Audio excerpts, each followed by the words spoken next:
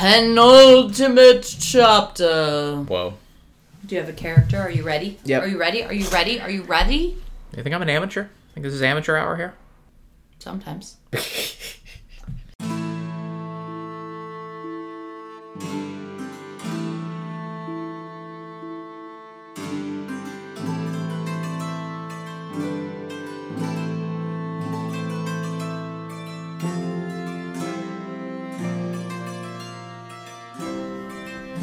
Hello, and welcome to Chronicling Narnia, the podcast in which my co-host and I discuss the Chronicles of Narnia chapter by chapter, and today we are discussing the penultimate chapter of the last battle.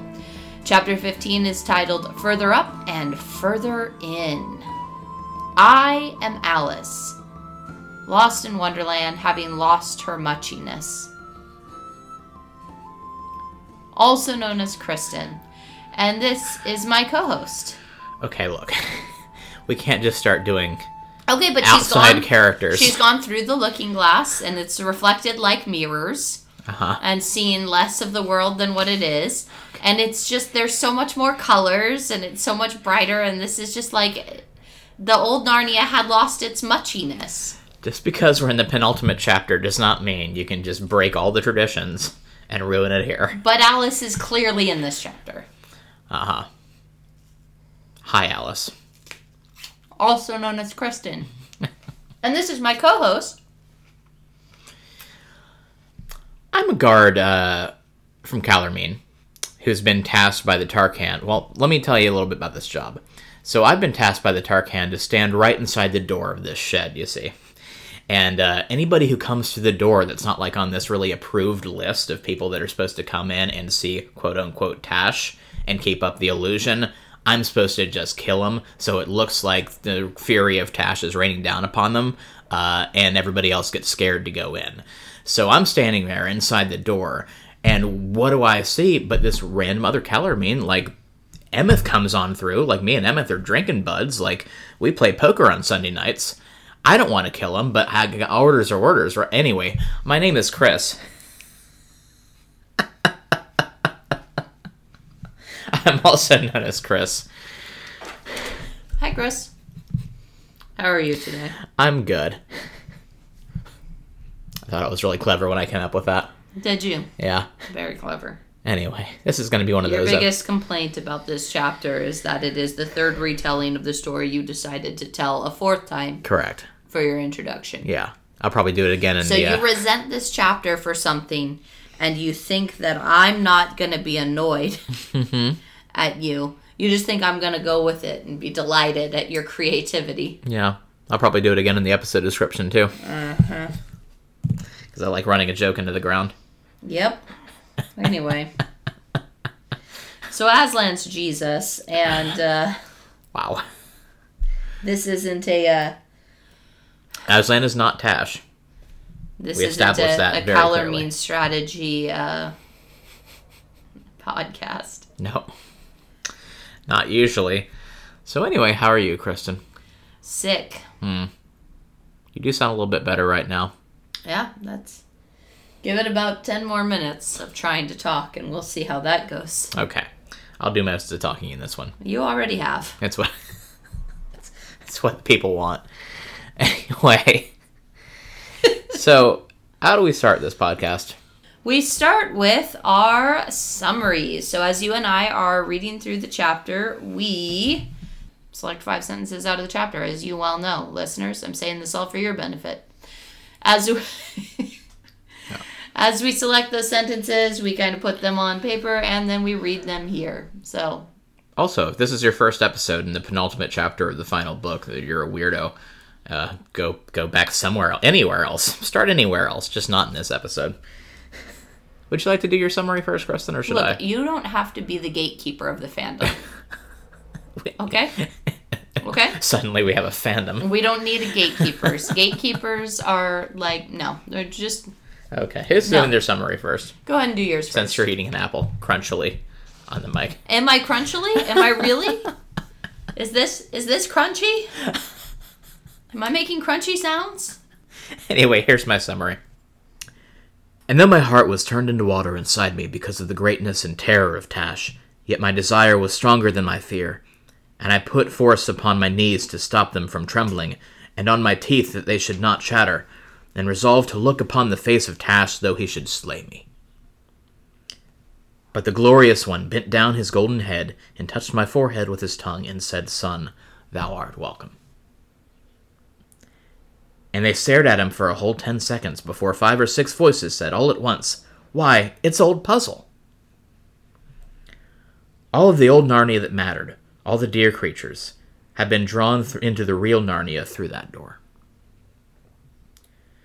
The reason why we loved the old Narnia is that it sometimes looked a little like this. There you go. Okay. Awesome. You included Puzzle. I don't think I did. I didn't feel like it was... I mean, we never... It's something I want to talk a lot about is Puzzle, but I knew I was going to talk about it, so I didn't want to force it into my summary. Yeah. But also, like, your first 2 sentences in and of themselves are, like, enough to be a complete summary of this chapter, so... Kinda, sorta. All right, here's mine. And then I understood that he did not believe in Tash at all, for if he had, how could he dare to mock him? Beloved, said the glorious one, unless thy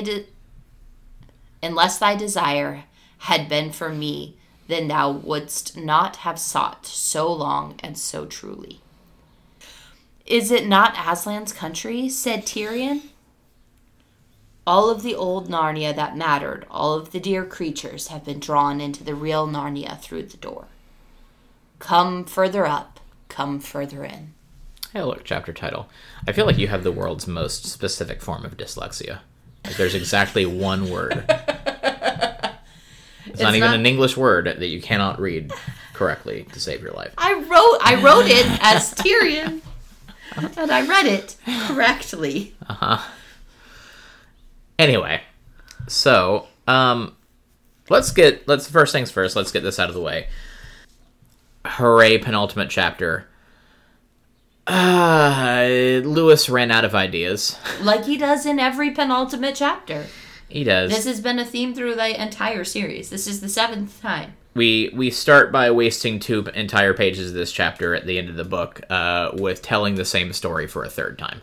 Yes, the story of Emeth through the door. Yes. We have seen it from outside the door. We've seen it from inside the door. Now we're hearing it from Emeth's perspective. Yeah. This is the entire point of this book. Apparently. Why is this so important? What's the deal with Emeth? Why is he like... Why, Chris? Why is this so important? He's the Gentile. He's the one who's brought in. He's the lesson that we can reach the pagan peoples of the world. He is the universalist Aslan.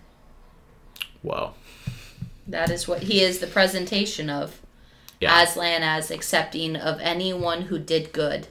Yeah. That their good was done unto Aslan. Yeah, this is a heavy theological chapter. Finally, we get one of those in this book. Man, we haven't really gotten one of those. I know how you love the theological chapters, and you've been itching for one. Oh, yeah.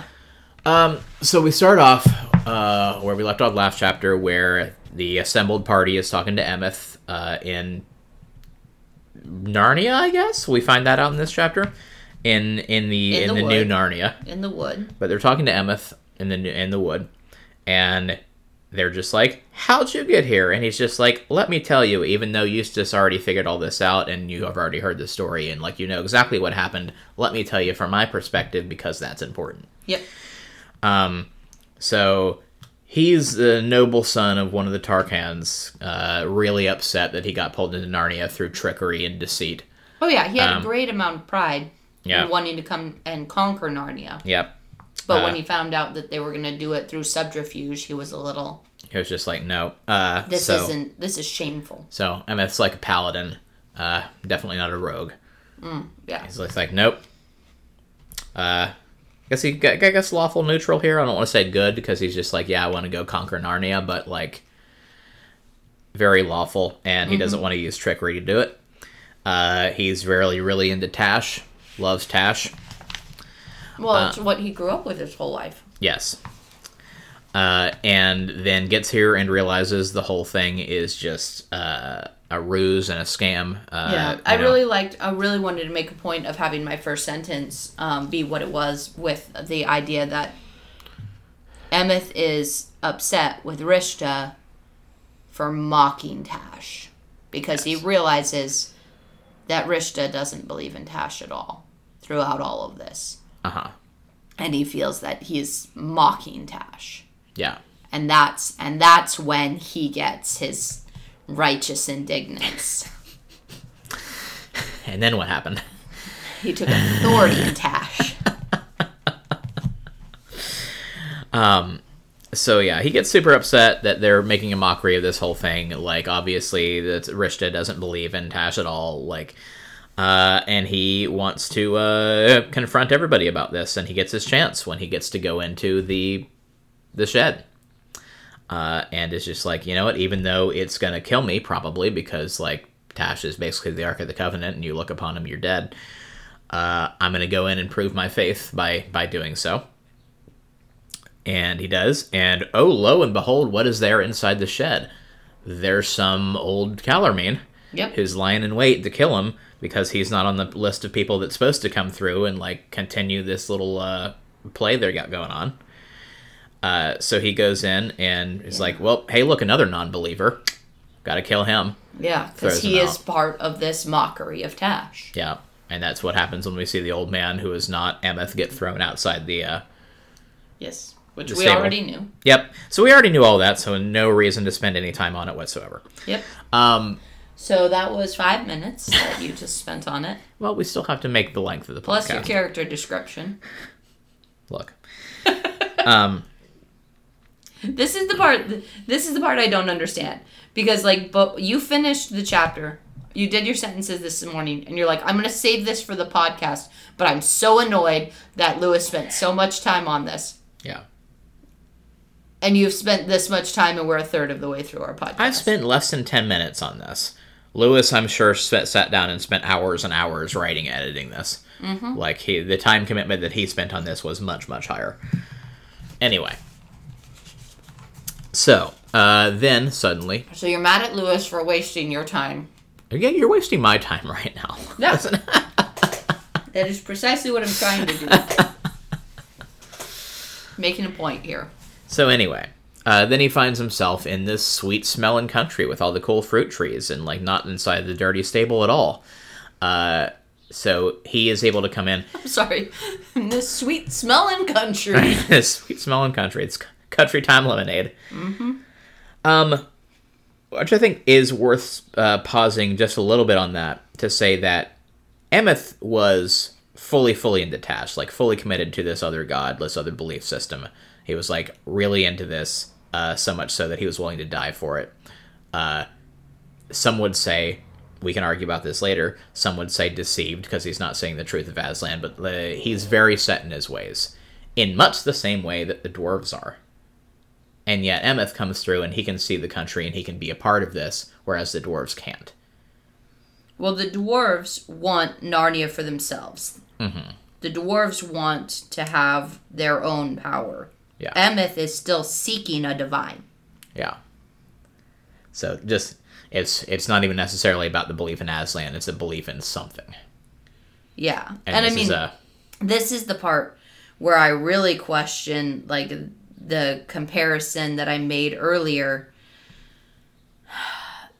I mean, if we're going to go into the theology side of things. I think we have to. I've talked earlier in the series about the Calormenes kind of being an analog for Muslims. Uh-huh.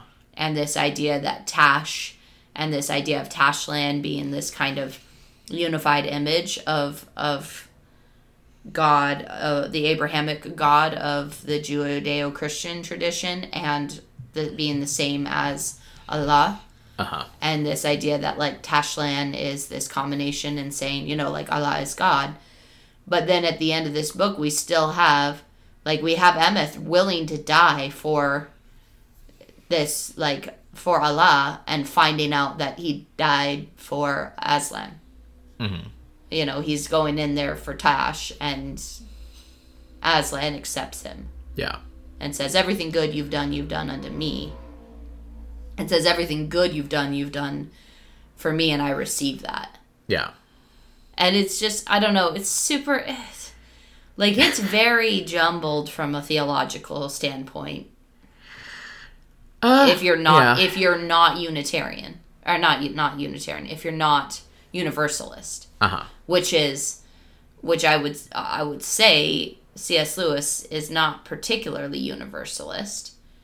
Like, he has some leanings when it comes to his discussion of eternity and hell and things like that that would contradict the traditional Christian view of punishment and things like that.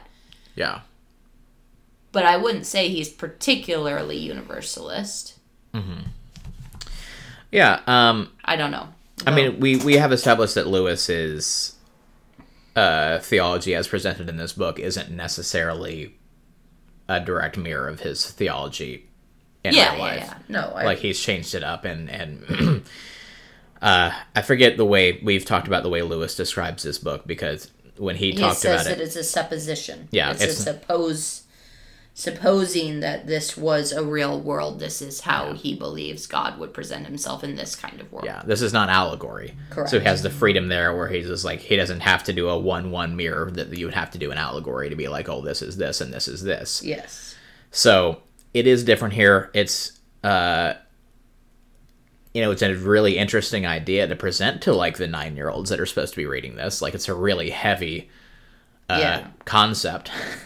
Yeah. Like, a couple of those in this chapter. But I think he does it in a kind of a decent way.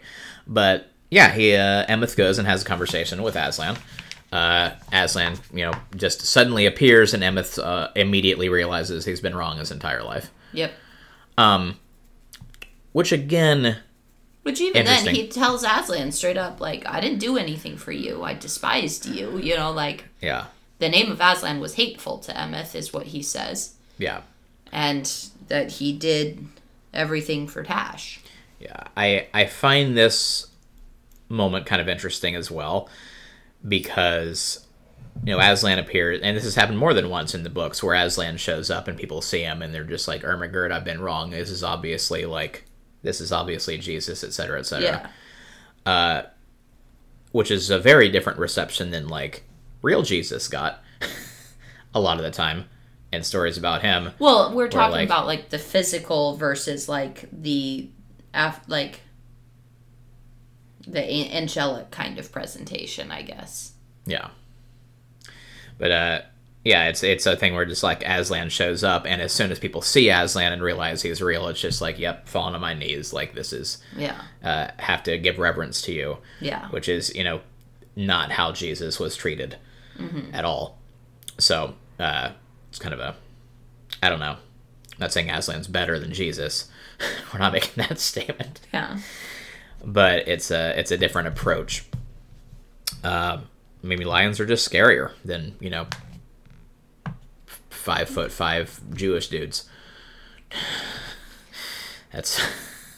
I mean... Which one would you rather encounter in the woods? The idea of Aslan being presented as the lion, though, is very much in line with this imagery of the lion description of Jesus, the Lion of Judah, things like that. Like, yeah. This is it's very one-to-one with that kind of descriptive, prophetic speaking, poetic speaking about Jesus in the Bible. Yeah. But yeah, anyway, so Emeth comes across this lion that's the size of an elephant and swift as Swift as what? An ostrich. An ostrich. Uh-huh. Just gotta work in all the African animals here into this metaphor. Yes. Yes, we do. Uh-huh. He's as thick-skinned as a hippo. Anyway. So constant as a tsetse fly.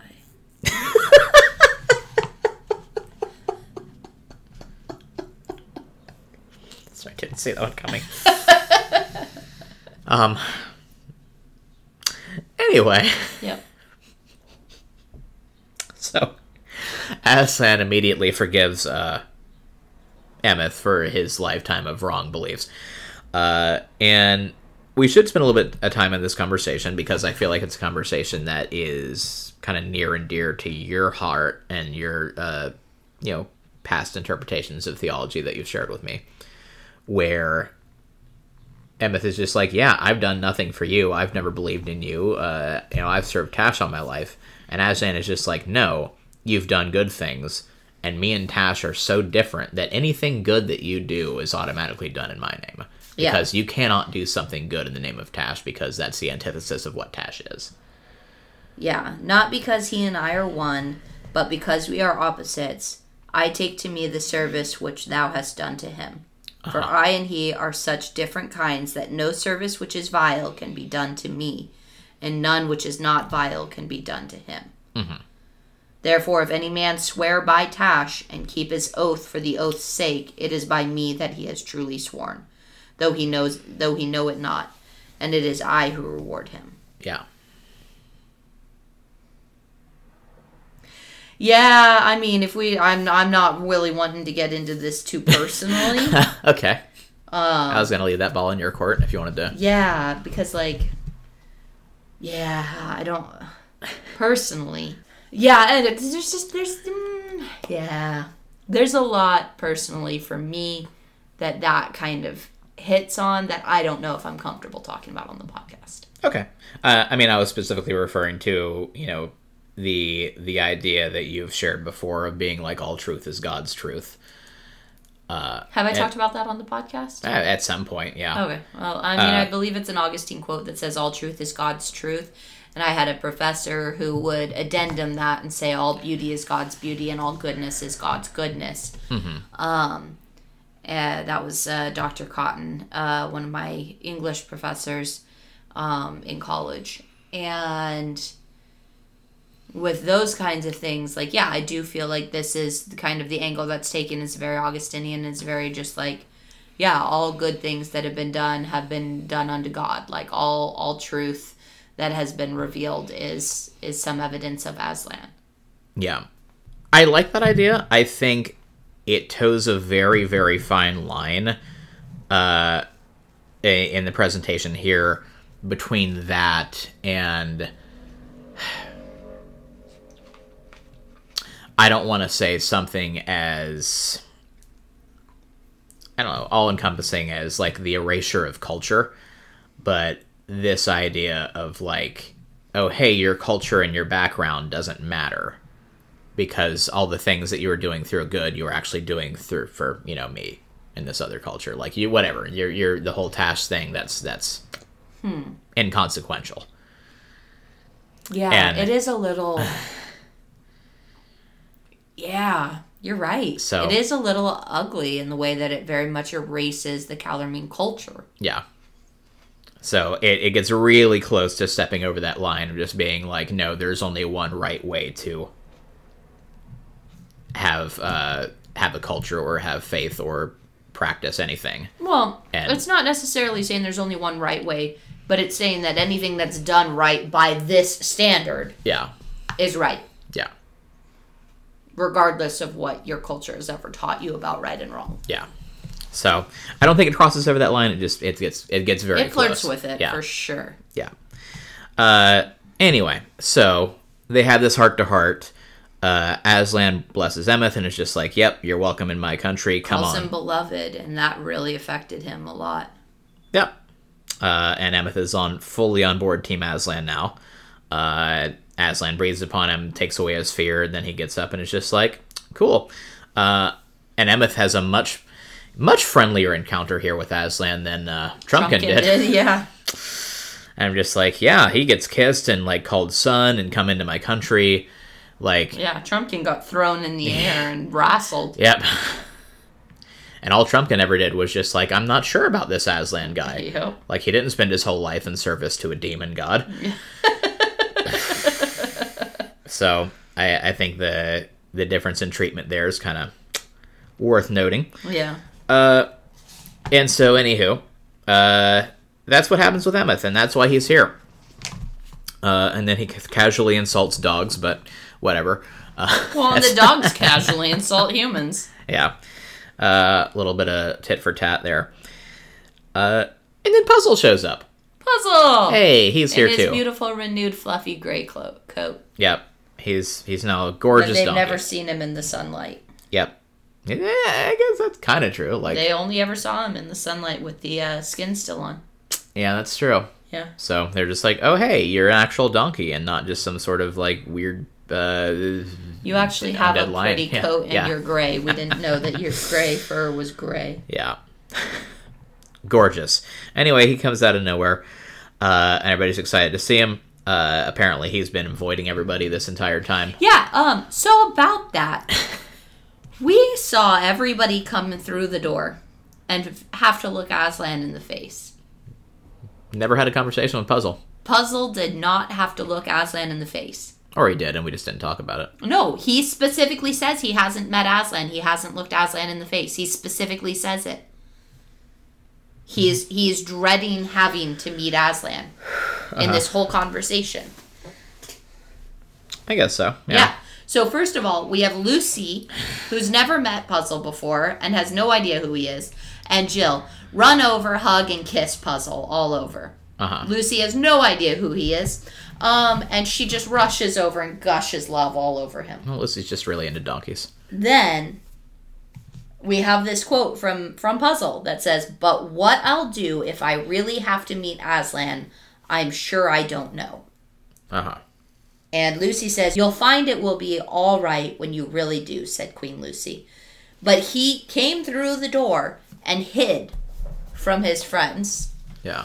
Saw them, avoided them. Yeah. Also somehow avoided Aslan. So I don't understand anything about this. Like, did Lewis just remember that Puzzle was there? And he was like, oh, oops, I do need to resolve that. And I didn't want to resolve it at the doorway. What don't we know about Puzzle? Is he another one of these? Did Puzzle die and come here earlier and hide from them? Like, I think that's probably what makes the most sense. Is like, I mean, the dwarves end up here without having to look Aslan in the face. Yeah. So it's entirely possible that Puzzle got in before the whole judgment thing at the doorway happened. Yeah. So. But even then, we had Emeth come in and wander around for a while and still met Aslan. Yeah. Don't know. I mean, we have one more chapter to figure this out. Like, if this doesn't get resolved, that's just forever a mystery in the annals of Narnia, I suppose. Yeah, because I feel like the next chapter is literally just going to be 5-page long list of everyone from the previous books that they're like, oh, hey, we found you again. Yeah. We met you again. Yay. Yeah. Hey, look, it's this guy. Yeah, it's just everybody from all the books. Now, my question is, are we going to get a resolution to what's happening with those that are with Tash? Like Rishta. And my next question is, what happened to the White Witch? Like, what happened to Jadis? Is she with Tash? Or is she with some Charn deity? Like, what? I want to know, because we had Tash presented here, specifically Tash. Yeah. And, like, is there some universal anti-Aslan, or, I don't know. Anyway. So, yeah. We have one chapter left, and this chapter also goes into all of this as they meet Puzzle and they start wandering further up and further in, as it were. Westward. They start to see mountain ranges that remind them of Narnia, hills that remind them of Narnia, and suddenly they realize we might be in Narnia. It's not Narnia. The colors are more vivid. The flavors are more potent. Like, everything is more intense, more real. But it also could be somewhere that we went on vacation when we were kids. Oh, yeah, totally. Could. Okay. Might be Narnia. Might be Narnia. This is an Aslan's country. Yeah, is it Aslan's country, though? Was Narnia just always a shadow of Aslan's country? Whoa, dude. I mean, this chapter implies that Narnia is a shadow of real Narnia. Yes. Capital R, capital N. Yeah. But is real Narnia Aslan's country? Don't know. We've been there. I mean, the quote is it not Aslan's country, said Tyrion. Not like Aslan's country on top of that mountain beyond the eastern end of the world, said Jill. I've been there. Yeah. So, looks like Narnia, except deeper and more real and more vibrant. Okay, but what does this mean about, like, what is the wood between the worlds? Like, what is the wood between the worlds? What is the area on top of the mountain? Like, is that Aslan's country? Is the wood between the worlds something else entirely? Is it, like, Aslan's creative space away from everybody? Like, it's his office. So is this the stories about the new heaven and the new earth? Where this is the new Aslan's country and the new Narnia? Yeah, I would. Like, they're just in the new Narnia? I assume that's a kind of a direct Then reference. why is everything in Narnia a reflection of the new Narnia? Is this the new Narnia? But it predates Narnia. Like, Narnia is just a shadow of this Narnia. Yeah, I mean, we talk about the same... I mean, we kind of get... I don't want to say we get into this idea, but we reference the idea when we start to realize it's Narnia, and then... Farsight even pops in and says, there's Care Paravellas over there. And Beaver's Dam. And Diggory is just like, oh yeah, this is obvious. I mean, well, you know, this is Plato. It's all in Plato. What do they teach your kids in school these days? Yes, Professor Kirk, just being Professor Kirk again. Back, but different, you know, from back when he's saying things that he said back when his beard was gray. Yeah, old gray beard Diggory. Now gold beard Diggory. But no, he's talking about the Plato's cave analogy, where if anybody's not familiar, it's I don't want to say pre-Christian. It's pre-Christian, I think. It's not pre-Judaism, but it's pre-Christian idea, where it harkens back to this major idea in Greek philosophy of the eidos, where anything you look at in any object is not the thing in and of itself, is the way they refer to it. So if you look at a desk, that's not a desk. That's it's an idea of a desk. It's an image of a desk, but it's not the real thing itself. And for anything in reality, there is this perfect ideal that exists of it. Yeah. That anything you see is just a reflection of. Well, the allegory of the cave at its core comes down to the effects of education and, like, how knowing a thing, having a word for a thing, lets you understand a thing. Yeah. And how not having it inhibits you from being able to understand it. Yeah. And so it's, you know, this is the fully realized version of Narnia. Yeah. And, you know, if you want to get real deep into, like, Christian eschatological thought, which is a hard word to say, but if you want to get into that, like, there are different ideas of, like, you know, linear time doesn't really matter, and the new Earth that's supposed to exist is already here, and it's just like when the new Earth is created, we're pulling back a veil on the world and revealing what was here all along. Like, the kingdom of God exists on Earth already. It's just a revelation of it rather than something that is going to happen. Mm-hmm. Et cetera, et cetera. Like, you could talk about that stuff for days and days. But, yeah, the gist of it is, this is New Narnia. This is what it was supposed to be the entire time. Yeah. And Lewis couldn't resist getting one last jab in at the modern educational system. Which Kristen laughed really hard when she read that for the first time. I did. You were sitting next to me when I read that line. Uh-huh. That's true. What are they teaching you kids? They're not teaching you about Plato. Yeah, but this whole thing, like, he then goes in, Lewis just goes into this long description of, like, how if you saw something out of a window and then turned around and caught a glimpse of it through a mirror through the window. And I was just like, we've already said all of this, like, 4 times. Like, this entire chapter could have been 2 paragraphs. Mm-hmm. And Puzzle said he didn't see Aslan yet. Like, and that's it. Like, it could have been 2 paragraphs in a sentence. Yes. But, you know, we had to... And further up and further in! We had to pad out the book a little bit. But yeah, we realized it's actually Narnia. Cool. We're in New Narnia. Everything that mattered got pulled through. So, we shouldn't mourn for... We shouldn't mourn for what was lost because it's still here. And that's the loophole of why Peter's allowed in the first place, because he was just like, I was told I wasn't allowed to come back. It's not Narnia. It's just Narnia. It's Narnia. It's not Narnia. It's Narnia. In all caps.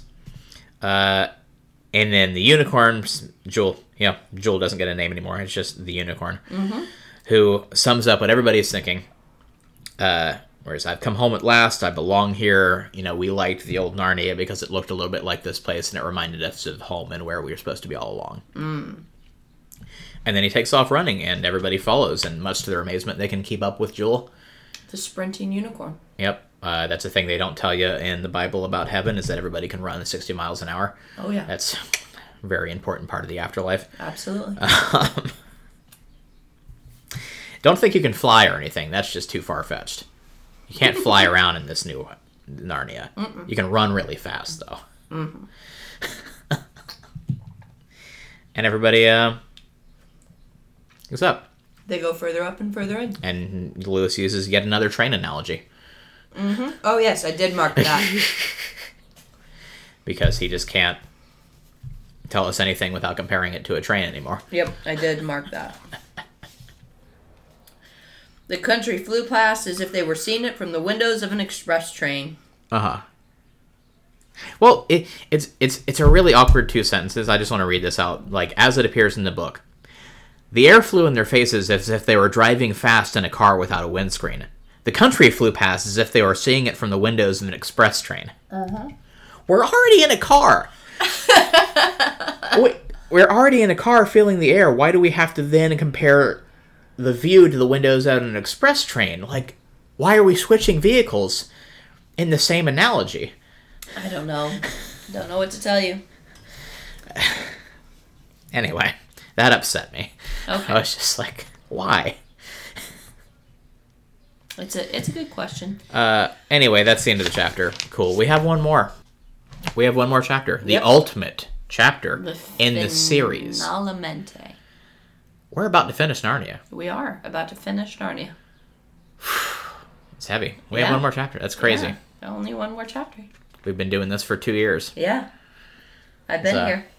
Yeah. I might get a little bit emotional next episode. We'll see. But, whew. Yeah. Anything we want to talk about? I think we covered a lot. I mean, there's all tons and tons of deep theology we can get into this chapter that's not really the scope of this podcast, but...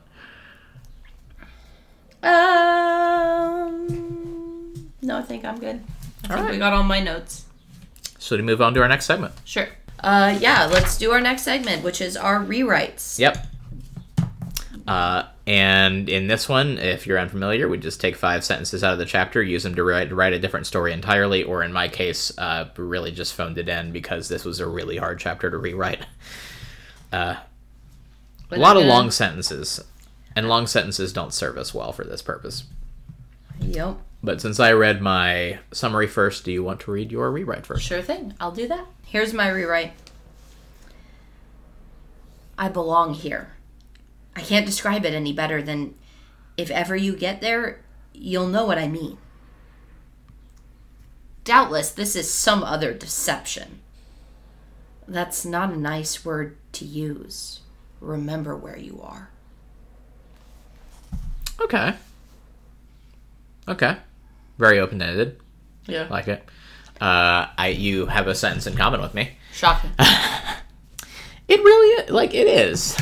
Like, you always say that, like, obviously we've chosen the same sentences for the rewrite, but, like, of all the sentence options we have, Yeah. it's unlikely that we would choose the same one. Is it?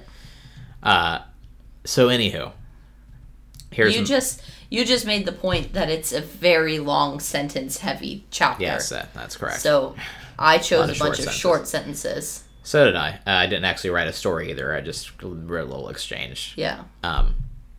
So here's mine. That's not a nice word to use. It is too good to waste on jokes. Ooh. Or girls. They're different. Yes, so they are, said Peter. Okay. I like it. Nice. I like it. I don't know what the word is, but... I enjoyed that, though. Thank you. Thought you'd find that amusing. Alrighty. So, should we move on to our last segment? Certainly. Let's do it. This Cool. is our last... Is this the last one? No. Okay. This is our last... this is settling on our last finalist. Okay. So we are now coming into the ultimate conflict, which is Chris's adventure through violence descending upon Narnia. And he is exploring who would win in a knockdown, drag-out, ultimate fight to the death conflict in Narnia to see who will take all. Yes. And as we have been going through, we've selected randomly, what do you call it? A draft style? Yeah. Draft, brackets, whatever. Brackets. Coming all the way up to, we have one finalist secured. That's going to be Lucy. And today we're deciding on who the other finalist will be in this, the battle between Corin, Thunderfist, and Puddleglum. Do you have your list of locations? Yes, I do. I rolled 3, and in my notes, 3 is the Calormene Desert. Calormene Desert, yeah. There we go. So we're out in the desert. We have Puddleglum versus Prince Corin in the Calormene Desert. Right off the bat, I don't think the location's going to really change much here. Oh, you don't? I mean, Corin's familiar. He's been there. He's climbed the walls of the city. He's gotten in fights and scuffles. He's got his confidence up. And there's no water for Puddleglum to use his water bending on. Yeah, I guess Puddleglum's a water critter. That's a... Is it demeaning to call him a critter? He's a water-based being.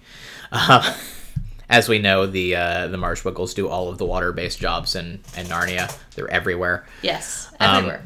We've seen them throughout the entire series. They're a major part of the Narnian culture. Everything water-based. Yeah. So I do guess you're right there, where Puddleglum is very literally out of his element here. Yes. And don't know if the general dryness and lack of humidity is going to affect his reality-bending magic at all here.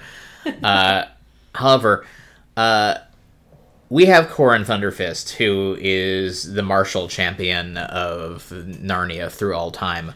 And Not Narnia, Arkenland. Arkenland, but has successfully fought bears. Yes. Knocked bears out, when he was 10 years old, he was, knocking out adults in fist fights. Yep.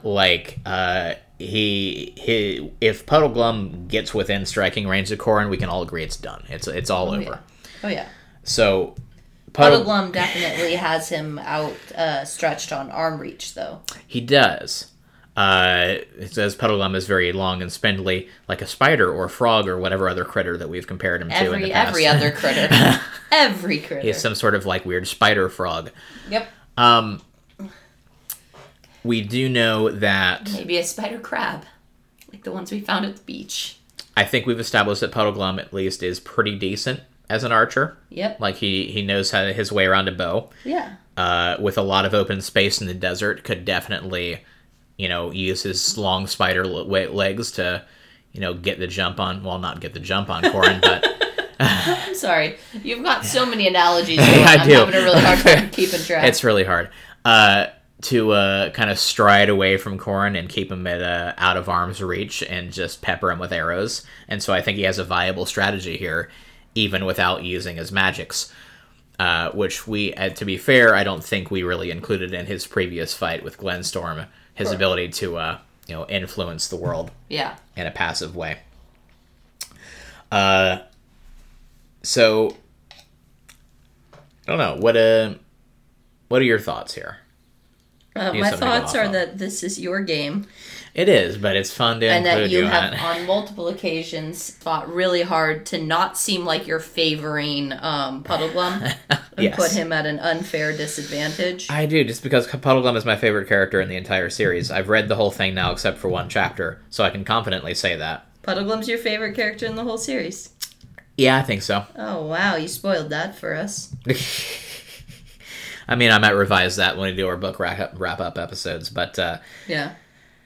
Yeah, if I think Puddleglum is definitely, as we've seen, the smarter and more conniving of the two. Mm-hmm. Like, he can definitely plan and see things in the future a little bit better than Corrin can. He's much more, Corrin's much more impulsive. Yes. And so I don't think Corrin's going to be able to go into this with a in-depth strategy. His whole strategy is just like, I'm going to punch him and knock him out. Yeah. So I think on strategy alone, and the fact that Puddleglum is going to be able to cover more ground, keep Corrin out of, away from him, basically. Like, I think, and the more I think about it, the desert is actually going to be working Puddleglum's advantage, maybe. Puddleglum, because because he's got... Yeah, if we were in close quarters, weapons, yeah. If we were in close quarters, like, the ship. Yeah. If we were on the deck of the Dawn Treader. Or even in a wooded area. Yeah. With more obstacles. Yeah. But wide open spaces, I think, might work for him. I think, as much as, like, this is going to be a hard one to call because I also love Corrin. I love Corrin as a character so much. Yeah, that's why I was shocked you said Puddleglum's your favorite. I'm like, you're sitting here talking about him in the same conversation with Corrin. It's 1 and 2. These are like your top two. These are my two favorite characters in the entire your series. version of Tumnus. Yeah. All great. Just hate all of the main characters off the books. They all suck. You like Eustace eventually. Yeah, he gets better. Yeah, I'm trying really hard to figure out a way to give it to Corrin, but I don't think I can. Okay. I think I have to give it to Puddleglum just because, like, it's there have to be a real specific set of mistakes that Puddleglum would have to make in order for Corrin to win, and I don't think Puddleglum makes mistakes. Okay. Except that one time he, kicked a burning thing and hurt himself. Which was not a mistake. That's true. He had to re-roll his save. He did. So he took some damage. Yeah. So yeah, I think we'll give it to Puddleglum, and that means our final battle for all of Narnia is going to be Lucy v. Puddleglum, two characters that have never met. Well, yep. Neither have Corrin and Puddleglum, but yeah. There we go. There we go. Let me fill in my bracket. I gave myself enough room to write Corrin, not Puddleglum. And then go ahead and roll a d10 and we'll figure out... Actually, no. Yeah, we'll roll that next time. Don't even try to jump this right now. No, I'm not. I think for next time we won't even use this and we're just going to come up with a final arena. Ooh, that's going to be arena. It's going to be different. We'll see. So, all right. All right. Well, thank you so much for joining me today, Chris. Thank you, listeners, so much for joining us as we went through the penultimate chapter. The penultimate chapter of The Last Battle. And if you want to interact with us for Narnia-related things for your last chance is coming soon, you can do that at Chronically Podcast on Facebook and Instagram. And you can email us your fan art of a reflection of Narnia through a window in a mirror. Reflection of Narnia in a mirror through a window? You can do that at chronicallypodcast@gmail.com. Light's crazy, huh? Light's weird. Birds are weird. Light's weird. Narnia's weird. Aslan's Jesus. So until next time, remember, Aslan's Jesus. Mm-hmm. And don't say girls. It's a bad word. It is. It's a rude word. It really is. Don't call a woman a girl. It's so rude. Thank you. Okay. You're welcome. People being like, you hired a new person? Is it a girl? I'm like, no, I don't hire children. Thank you. Bye. Bye.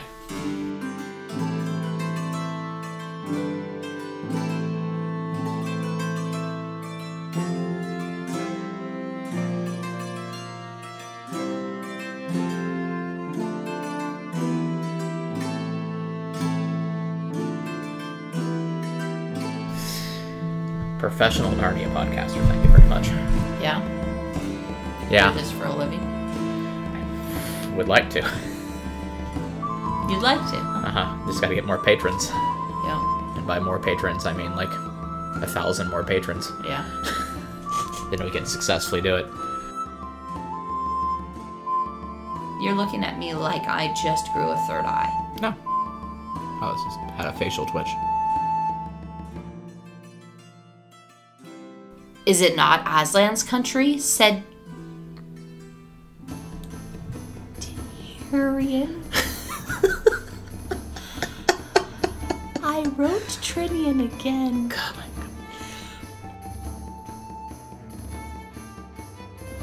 The colors are more vivid. The flavors are more powerful.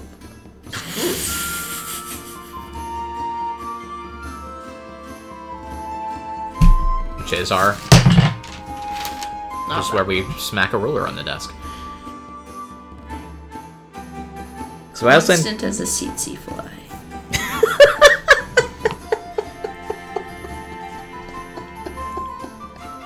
So I didn't see that one coming.